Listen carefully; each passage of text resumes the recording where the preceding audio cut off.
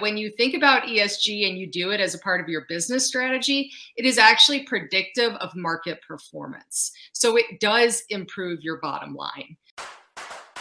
Welcome back, everyone, to the Geeks, Geezers, and Googlization Show, the home of Googlization Nation, where we talk with HR and business thought leaders about the crazy shift going on all around us and explore the disruptive convergence of technology, business, and people.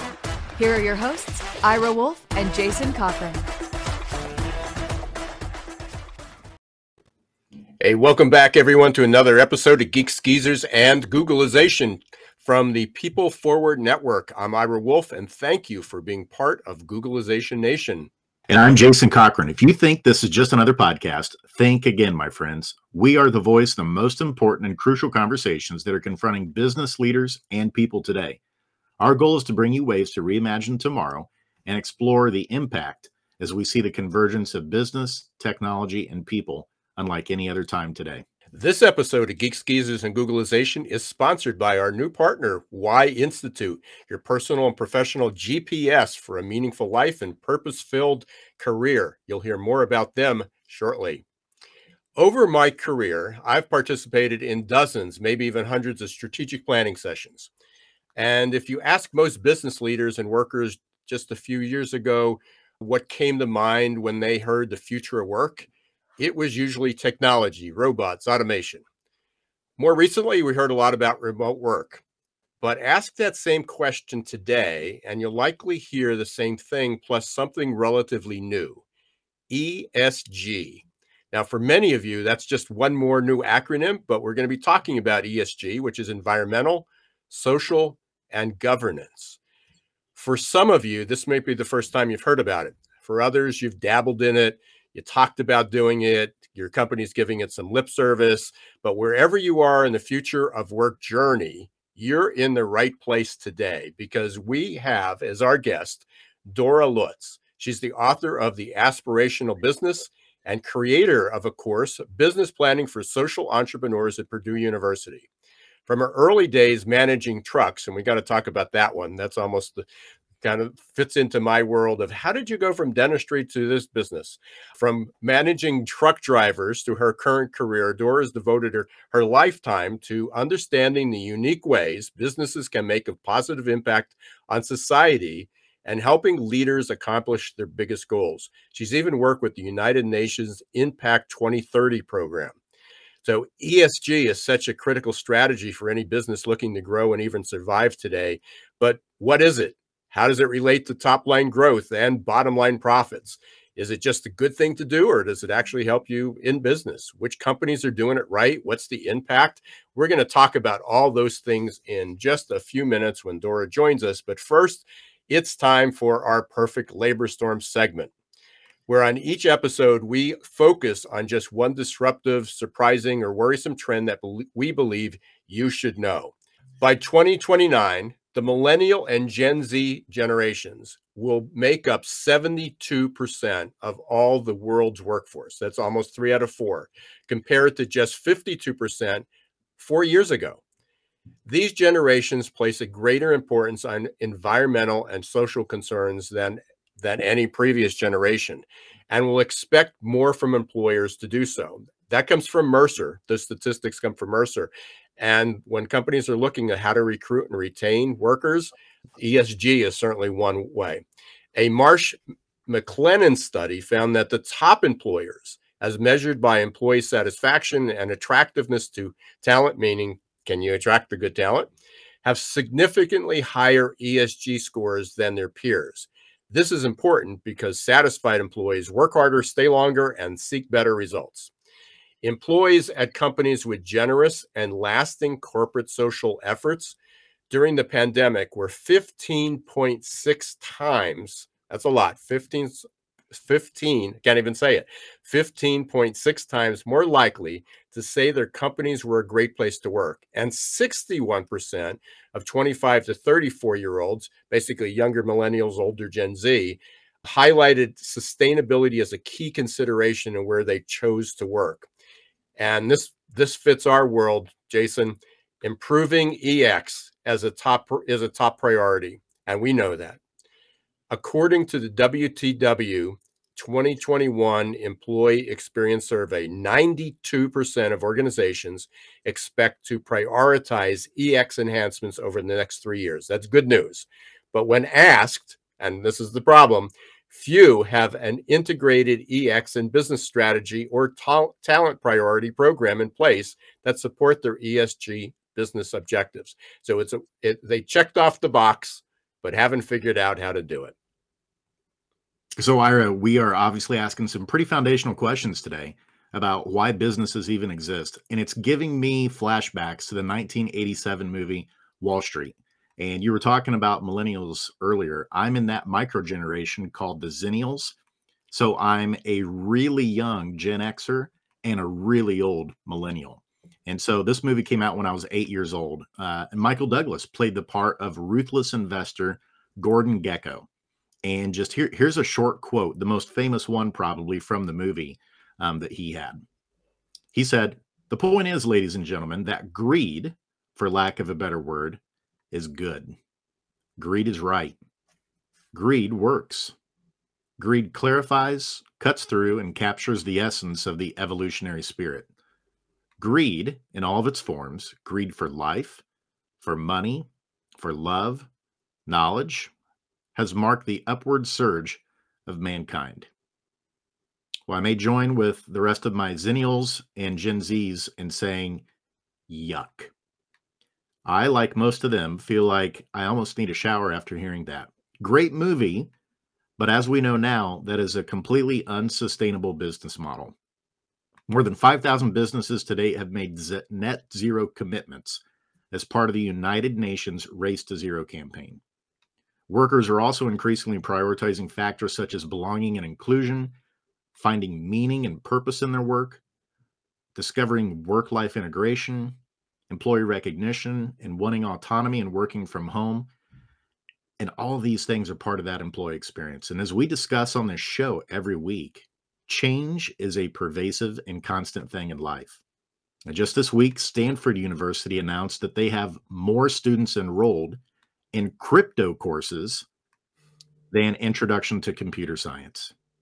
So everything around us is evolving and changing, and this goes for business and economics as well. We're now in the age of business being a sustainable source of positive change in the world that delivers value for all stakeholders, and there's no going back. So I am beyond the moon excited that we get to chat with an ESG expert, Dora Lutz, on this topic today. And before we bring Dora on, just a quick reminder. We are SHRM certified. So if you are part of Googlization Nation and listening to the podcast, all you need to do is go up to googlizationnation.com, click on podcast. There's a short form that you need to fill out to verify that you listened to the show, a couple talking points you might have learned. And in return, we will send you the activity code to earn SHRM credits. And depending on the episode or how many you listen to, you can earn anywhere up. Minimum is a half to a full credit or more if you're a regular listener. While you're listening to any of the podcasts, we hope that you'll rate and review them. We have we've done pretty well over the last few months, Jason. We now have a couple hundred reviews. We're still hanging out at that top 5.0, and we're ranked in the top 1%. So we want to thank Googlization Nation and all our Geeks, Geezers, and Googlization listeners for helping us go to the top of the charts. And so without further ado, Ira, I think this is a great time that we bring on Dora Lutz so we can pick her brain on everything ESG today. Dora, welcome to the show. Thank you. That was the best intro to any conversation I have ever had. You're right, Ira. I have so many notes, and you picked out great snippets of content. And Jason, I'm a Zennial too, so I'm really excited for this conversation. I thought you'd like hearing a little bit of a reference to Gordon Gekko there, Dora. Yeah. Right. Yeah. So let's start off a little bit about you and your story and your journey of kind of how you got into this world of ESG, becoming an expert in it, and then we'll kind of segue into what is it and help our listeners understand what it is. Yeah, perfect. Thanks for the opportunity to be here today. I think my story is probably not unlike a lot of people who were children of the 90s, who bridged that gap between this millennial sense of hope and opportunity that we could change the world and do good work in it, and sort of this Gen X angst, right, that sort of pervaded our culture. I was joking the other day that I got my first email address 9 months before Y2K. So here I was going to be able to email anybody I wanted, but we might not live into the next century. So just understanding all of those pieces as cultural forces in my life. And I actually did what many kids in the 90s who wanted to make the world a better place and had no idea how they were going to do that. I did what they did, and I declared English as a major, but was still able to get a job. Thank you. Thank you, economy. And so I read your question earlier. My first job out of school was a trucking company. Because it said the thing most team leaders talk about is the ability to make a difference in the lives of others. And I didn't know what I wanted to do, but I knew I wanted to do that. And it was a great job for me. I made sure that my drivers had a good time at home. I made sure that they operated safely, that we were being good stewards in our communities. I really loved it until I had my first performance appraisal. And then I found out that I was actually supposed to be making money for the company too. And that sort of threw me into a tailspin of trying to figure out how I was going to be able to do both. And now here we are 25 years later. But at least I finally know now exactly how we can do that. And I feel empowered that there are an army of people who also want to see businesses doing good work in the world. I love that. And as Ira opened up with, like many of our listeners, this may be the first time today that they're hearing this new acronym ESG. It's not MSG. It's not that preservative that's in your Chinese food. We're talking ESG today. So can you tell us a little bit of what environmental social governance ESG actually is in business? Yeah. So ESG, although it's new to a lot of people, has actually been around for many years in a variety of different contexts and different terminology. But at its most foundational, ESG is a framework for businesses to be thinking about their ecosystem. So all of the stakeholders that they impact and what this looks like in their impact on the environment, in the communities in which they operate, and internally focused on the ethics and the processes that they have for the long term. So it sounds like it's a long-term view of not just trying to make money like Gordon Gekko is talking about. It's not just about greed. It's about there is this healthy balance of being able to have a profitable business, but you're also able to have a great impact in the world too. That's exactly right. Because our businesses are actually operating in an ecosystem. We are not, as business leaders, operating outside of our employee base or our consumer base or our communities. We are a part of it. So it makes sense that when we consider their needs as a long-term strategy, we're going to be able to increase our opportunities for revenue. We're going to be able to decrease our costs and ultimately become more profitable in the process. Are there a lot of companies that are embracing this, or is this still something that a lot of businesses are saying, no, we're not into the kumbaya type of stuff that they may portray it as? Where are we at in terms of how most businesses are viewing this? Yeah, we are really at a tipping point. 97% of publicly traded companies now have some form of ESG report. So we are seeing that this demand from employees and customers, but also from investors to be thinking about this as a risk management strategy is coming to the table. So CEOs know that this is something that they need to be paying attention to. They are beginning to create reports of varying success. They may use different standards or have different levels of data, but they have something out there. Now, what I've been seeing, and I'm seeing it a lot, is that the expectations for data, the information that these publicly traded companies want, is trickling down to smaller and medium-sized businesses, because now it's becoming a criteria in procurement. Procurement managers are looking at this right up there with cost and value of the product. They're looking at ESG and social impact factors. And so you mentioned some of the reports or the metrics. Can you share a few of those? Yes. So the easiest thing to do is look at, you can actually go to your favorite company and Google ESG report, and you can download it and see. Some of them are 100 pages. So I don't normally recommend that everybody else reads 100 pages unless they really want to geek out on it like me. But where these things get really interesting is you can read the letter from the CEO, the letter to shareholders, and you can see the kinds of things that they're talking about and how this work fits into their existing strategies. Then you can see stories of how they're engaging in the community, what they're doing for waste emissions or energy efficiency. And then you get down to a really nice, depending on your perspective of Excel spreadsheets, a really nice document that talks about all of the standards, all of the different things that a company could be looking at, and how they are actually addressing these issues.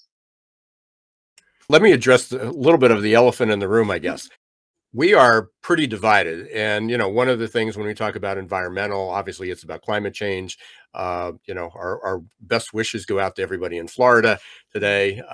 And again, who knows next week where the next change will hit. But as we address that, there is such a division that, as you were talking just a minute or so ago, it sounds like it's really good for marketing. It's really good for branding. It's really good for the image. It could be it could be good to not only attract employers, but investors to the company. So there's a group that puts this as a high priority, but our country is so divided. I'm sure there's a whole group that they don't believe in climate change. They're concerned with, hey, we're going to pay our people more money so they can put up with this. We don't have it. We gave all the money to wages. We don't have any money left over to give back to the community. Mm-hmm. I'm sure there's enough business to go around that you can just say, we're going to work with the companies who want to go forward. But have you worked with, or how could you persuade some of these naysayers, intransigent companies to say, hey, here's our future? Yeah. What can you do? Yeah, it's such an interesting question. And I was listening to a panel yesterday where they were talking about this as a very divisive concept, right? ESG has become they were calling it a political football. And it's hard to argue. I've certainly seen an increase in the emails and messages that I get with people who disagree with the fundamental theory behind ESG, or, I'll think it's woke BS, however people want to refer to it. But in my mind, there are a few reasons that it is actually a business strategy, true and proper. Really, if we look at ESG and we take it out of the political realm, it provides us an opportunity to think about what markets are underserved and need our product or service. And it helps us innovate to think about how we can access and provide something of value to those companies. It allows us, to your point, to attract and retain our employees if they align with us. And, if you don't believe in climate change, you probably want to attract employees who have similar beliefs, right? Or you may have a cultural mismatch. So that may not be a fit for everybody.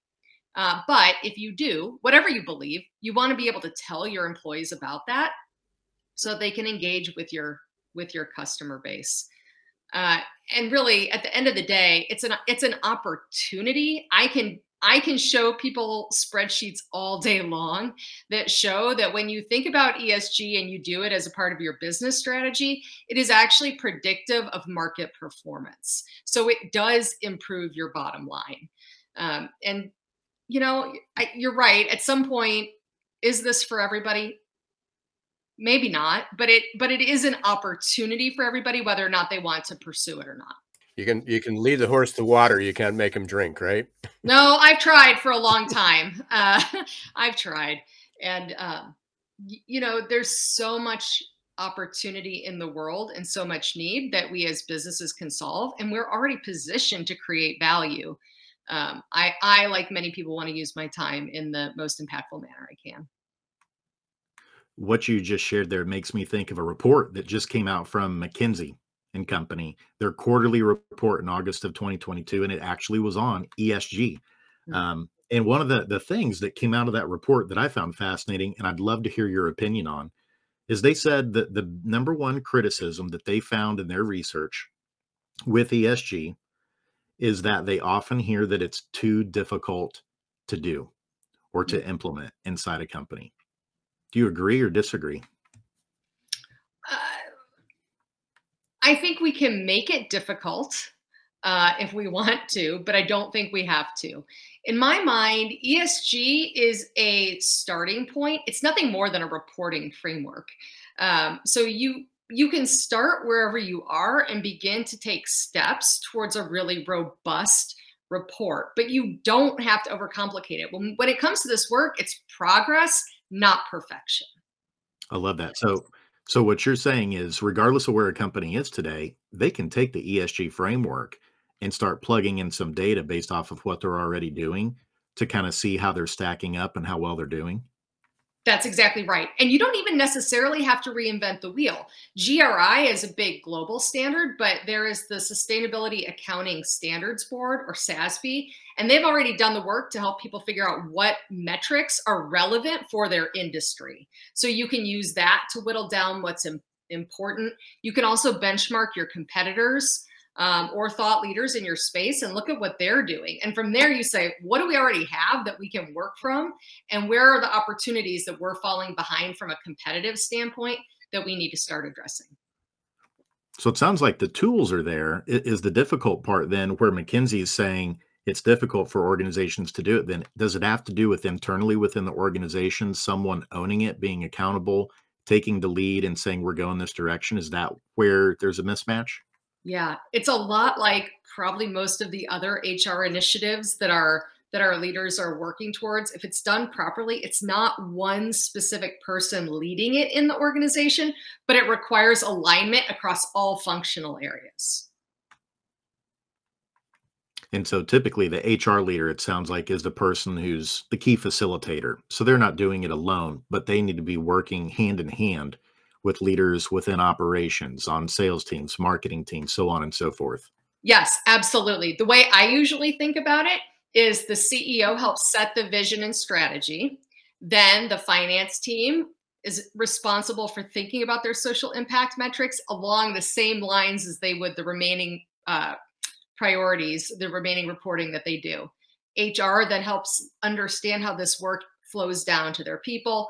Operations make sure that they're operating ethically and everybody's in alignment and understanding the processes that the organization brings. And then lastly, marketing tells the story of the truth that's happening within the organization. But it has to happen with everybody sort of pulling in the right direction and in the same direction, or else the message gets confused and it's a report that's 200 pages long that doesn't mean anything to anybody. And you've helped solve that, haven't you, Dora, with your aspirational business model? Yes, an aspirational business model is very similar to what I just walked you through. So, how do you set that vision for alignment, and how do you hold yourself accountable, and then how do you bring it out to the various functional areas? I found the quote, Dora. I sent it over the article to Jason the other day. I actually wrote this, and sometimes I shock myself. I go, I actually wrote that. I saw that. Where'd that come from? But it was on Forbes, and the article was called "Four Dumb Things Smart Leaders Say and What You Can Learn from Them." And this one was about people are our most important asset, and you hang it up there as a message. And I guess ESG will follow up there too. That hey, we branded it. This is delegated, but in there was a quote from Sue Siegel, and she's the former CEO of GE Ventures and also the chief innovation officer of GE. She's on to some other things, but her quote was, "You can't delegate culture." Mm, And when you were talking about who's responsible for ESG, is you can't delegate ESG either. And she went on to further explain that people are motivated by purpose. Purpose fuels passion. Passion creates the energy to deliver results. That energy transforms people and unlocks and so on. And it fits into what Jason and I talk about, and you as well, as helping people live their purpose, discover their why. And we're going to be talking about Why Institute in just a few minutes. But again, just that short 4 words: you can't delegate culture. You can't delegate ESG. It's not an HR thing. It's not a marketing thing. It's not a finance thing. It's it is the culture. It is their mission. It has to be their passion. You're absolutely right. I could not agree with that statement or your interpretation of how that aligns with ESG more. Dora, are there some organizations that are doing ESG really well? I know a lot of times leaders will ask me, well, you're saying this is the stuff I need to do. Can you show me a role model of a group that's figured it out so that maybe we can avoid some of those pitfalls and traps along the way? Are there certain organizations you're aware of that are doing ESG really well that would be good for our business leaders to look toward? Yes. So one of my absolute favorites is Nike. So if you have listeners that are in the B2C space, Nike is an incredible organization to look at, particularly when you consider how they've evolved in their diversity and equity lens. So you could say in 2017, you may remember when they literally had employees picketing out front because of a hostile workplace. And you can, I mean, I still remember all of the news articles. And if you go and read the annual report from that year, the CEO literally, it says something to the effect of, well, crap, we've got a problem. And then you can see from that moment on where they started to take efforts to say, this isn't part of who we are as a culture, to your point, Ira. This is not who we aspire to be. And they reworked their tagline. So it became inspiration and inspiration and innovation for every athlete, and then an asterisk. And the asterisk is, if you have a body, you are an athlete. And from there, then they began to do pay equity assessments. They began to look at how their hiring practices could be adapted to make sure that they were increasing diversity. They started innovating their products to be more appropriate for people of different abilities. They started to advocate for pay equity in the sporting arenas in which their athletes were competing. All of these things, you can see it across every single functional area. And so then when you look at the advertisements that started to come out from Nike in 2019 and 2020, it wasn't some aspirational story that was a failure to align with their culture. It wasn't greenwashing. It was a perfect celebration of the work that they had done internally. And they continue to move that forward. And I mean, it's just absolutely beautiful to watch that complete cultural turnaround in just 5 short years. It's almost hard to wrap your head around. That fits so well into something that Jason and I keep talking about. And again, everybody focuses on creating a corporate culture or company culture, and you have the strategy meetings, and you get the messaging, and we get the posters, and we get the taglines, and we have everybody wear their badge. You know, it's on everything, except that to me. And I was trying to prepare a presentation yesterday, prepare for a presentation of how to better explain that creating a culture doesn't necessarily create a good employee experience. You may do all the right things, but one is almost like the blueprint. It's if you look at that house being built and you see the culture being built, but it's not a home yet. It's not a home until somebody moves in and truly lives there, not just sleeps there and eats there, but truly lives there. And that's the measurement. And it sounds like this fits into that kind of analogy, that metaphor, similarly, that people will come up and they'll write the governance, they'll have a great strategy meeting. Their hearts may be in the right place, their intentions may be in the right place, but until they walk the talk, until they live it, until they do what you just explained that Nike did, it's just another thing that you do. Yes, you're right. And if you have a strategy that people are not empowered, well, let me back up. If you have a strategy that first people don't understand, they're not going to be able to bring it to life. If they don't have the skills and the competencies to do what you're asking them to do, then that's going to be a problem. And if they're not empowered and they come up with an innovation that meets your ESG strategy, but they're not in a position to move it down the road, then it's going to be a failure too. So it really is about the proof. You know, show me the receipts that you're doing what you say you're going to do. And that's where the reporting side of ESG comes in. It's really just showing your receipts. Well, we're at that time where we need to take a quick break. We appreciate it. We're talking with Dora Lutz from Giving Spring. We're talking about the aspirational business. We're talking about ESG, environmental and social governance, having a great conversation, and it fits so well into everything that we're talking about. And again, such an incredibly important topic. So we're going to be back. Dora, when we come back, I'd like to talk a little bit more about aspirational business from that standpoint. I know that's your book, and we want everybody to stay tuned. We will be back in 2 minutes. We're going to hear from Y Institute. We're so excited about having them as our partner. I know Dora is familiar with them as well. And we're going to hear a little bit more about AQ Plus. So stay tuned, everybody. For most of us, change is freaking terrifying. And unfortunately, there's no app to adapt. That might change in the not so distant future. But for now, we're on our own. That means we can either accept our default future or reimagine our tomorrow. For those of you who choose default, good luck. Just remember, there's no pause button for change. You can't turn back the clock. And there's no get out of jail free card in this age of perpetual uncertainty. Like it or not, change will happen all around us. And that change is not becoming just more disruptive and frequent, but volatile, uncertain, complex, and ambiguous, or VUCA. Fortunately, you can make change work for you and turn it into your personal and competitive advantage. Reimagine your future to one in which you're living with purpose, you're happy, and you're growing, thriving, and flourishing. If you're ready to rewrite your next life chapter and regain control of your destiny in this never normal world, your journey starts here. Contact the leader in adaptability and making change work for you, your team, and your organization. Ira S. Wolf, adaptability.expert. There's a certain kind of coach who believes what we believe, who leads people to greatness, who gets people unstuck, who unlocks all of your passion. A coach who helps people discover what drives them, to tap into their superpowers. That knowing your why is the first step to untap potential, to focus, to breakthroughs.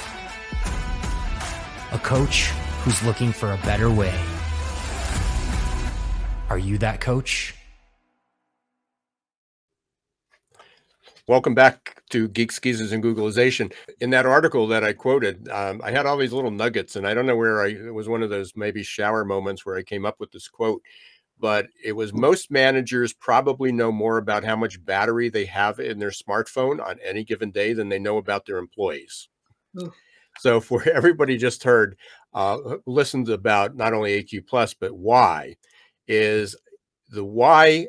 So to discover your why in under 5 minutes, 10, maybe 15 questions, depending on how you answer the first few, you can learn about how your employees, why they do what they do, and how to keep their batteries charged, which fits so well into our conversation about ESG, because if you have people that are powered by contributing, by making things better, by challenging the status quo, which are just 3 of the whys, and they happen to be my whys, that's incredibly important. And you can find that out in just 5 minutes. So if you want to learn more about why and our AQ Plus mindset program, you can go to adaptabilitytoolkit.com. Check it out. If you have any questions, if you are a coach or a consultant and you'd like to learn more, please reach out to Jason or me, and we'll make some connections. We'll talk about the program, and if you're interested in getting certified, we'll make the referral over to Y Institute. Dora, you wrote your book, The Aspirational Business. I don't know if that was an evolution of that, or that was the inspiration, but I think one is people aspire to have a business, and everybody aspires to have their business grow. But your aspirational business is beyond that. It goes a little bit beyond just, I just want to make more money and I want to own my own business. Yes. Yeah. I think when you consider the way, businesses are already designed to create value.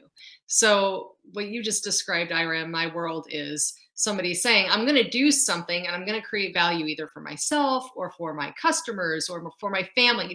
I'm doing it because I want to do something meaningful, and we operationalize that through our businesses.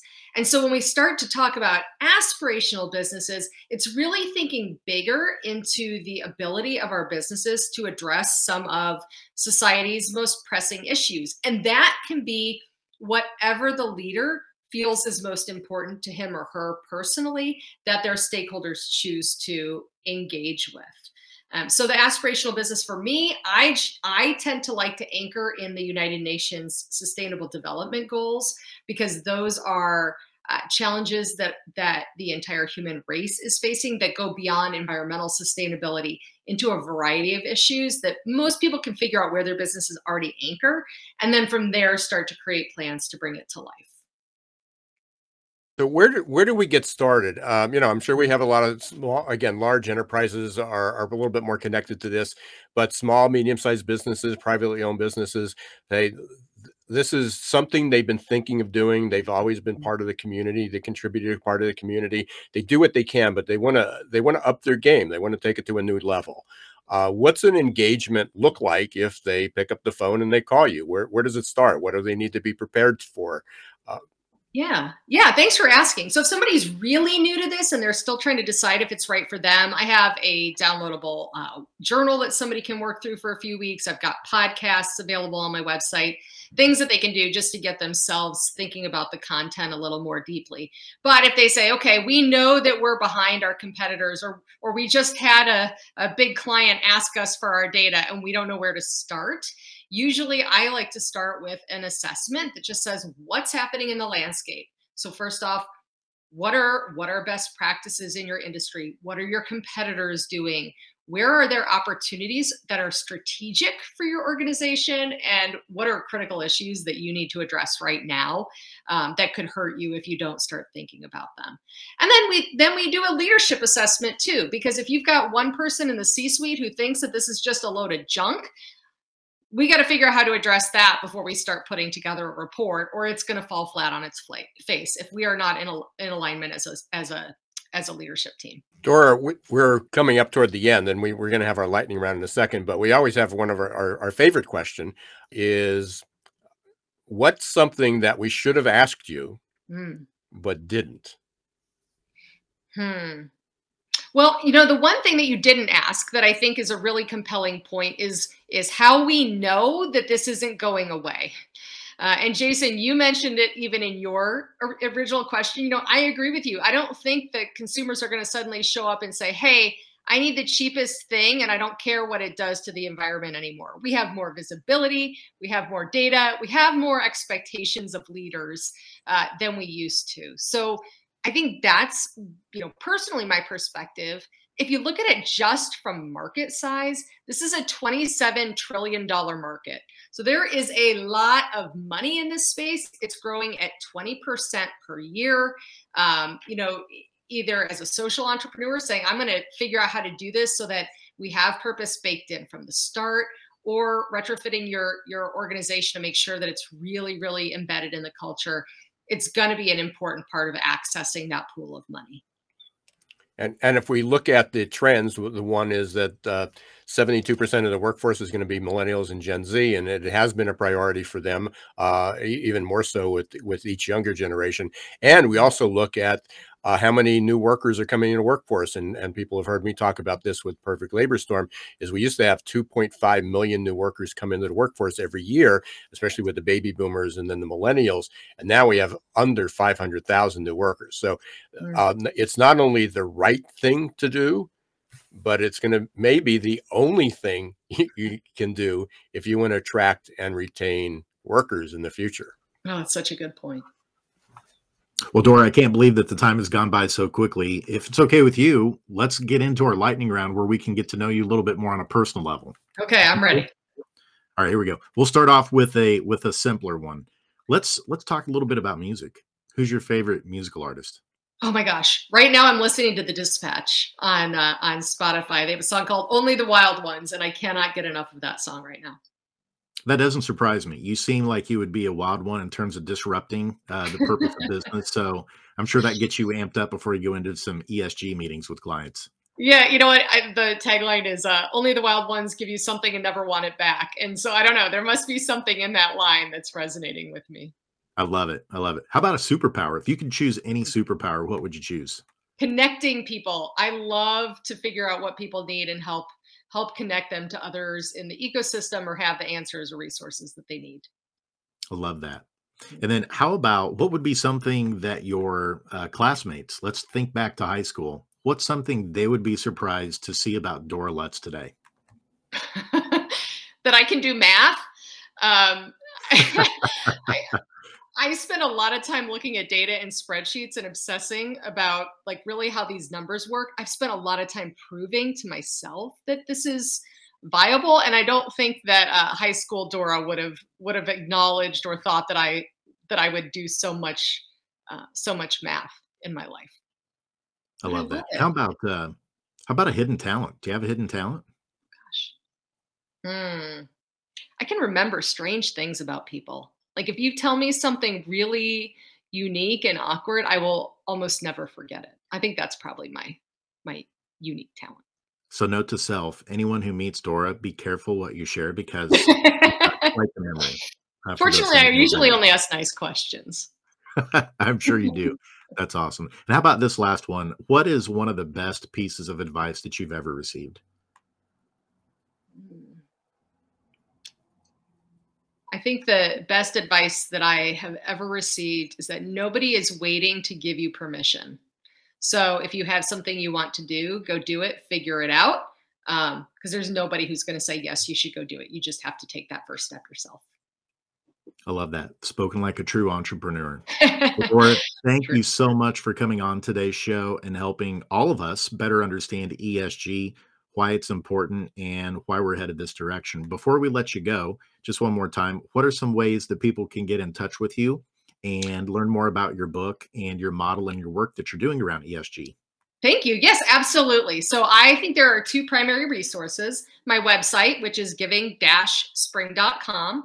And I have all kinds of things we mentioned earlier up there. And then also anybody who'd like to follow me on LinkedIn, I put a lot of content up around ESG.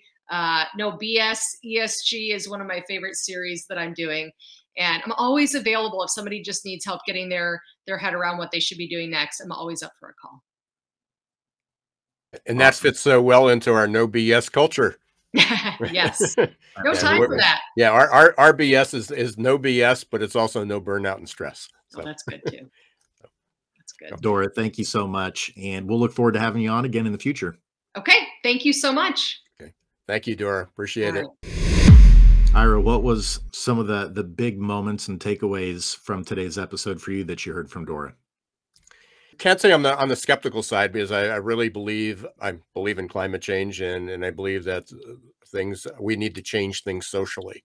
And obviously that starts with governance. And I've been on enough boards of directors that there was always governance, and they basically gave lip service to everything else. It was almost what was practical. But I didn't understand the depth of it. And I won't say I'm embarrassed by it, but coming into this, I really had to prepare more for Dora than I did most other interviews to do some research. I'm I live this. It means a lot to me, but it, like everything else, it just sort of took a back seat. And so it was just a really good opportunity to force myself, wanted to learn about it, but then hear from someone like Dora, whose heart is absolutely in this and passions in it, and be able to learn from her.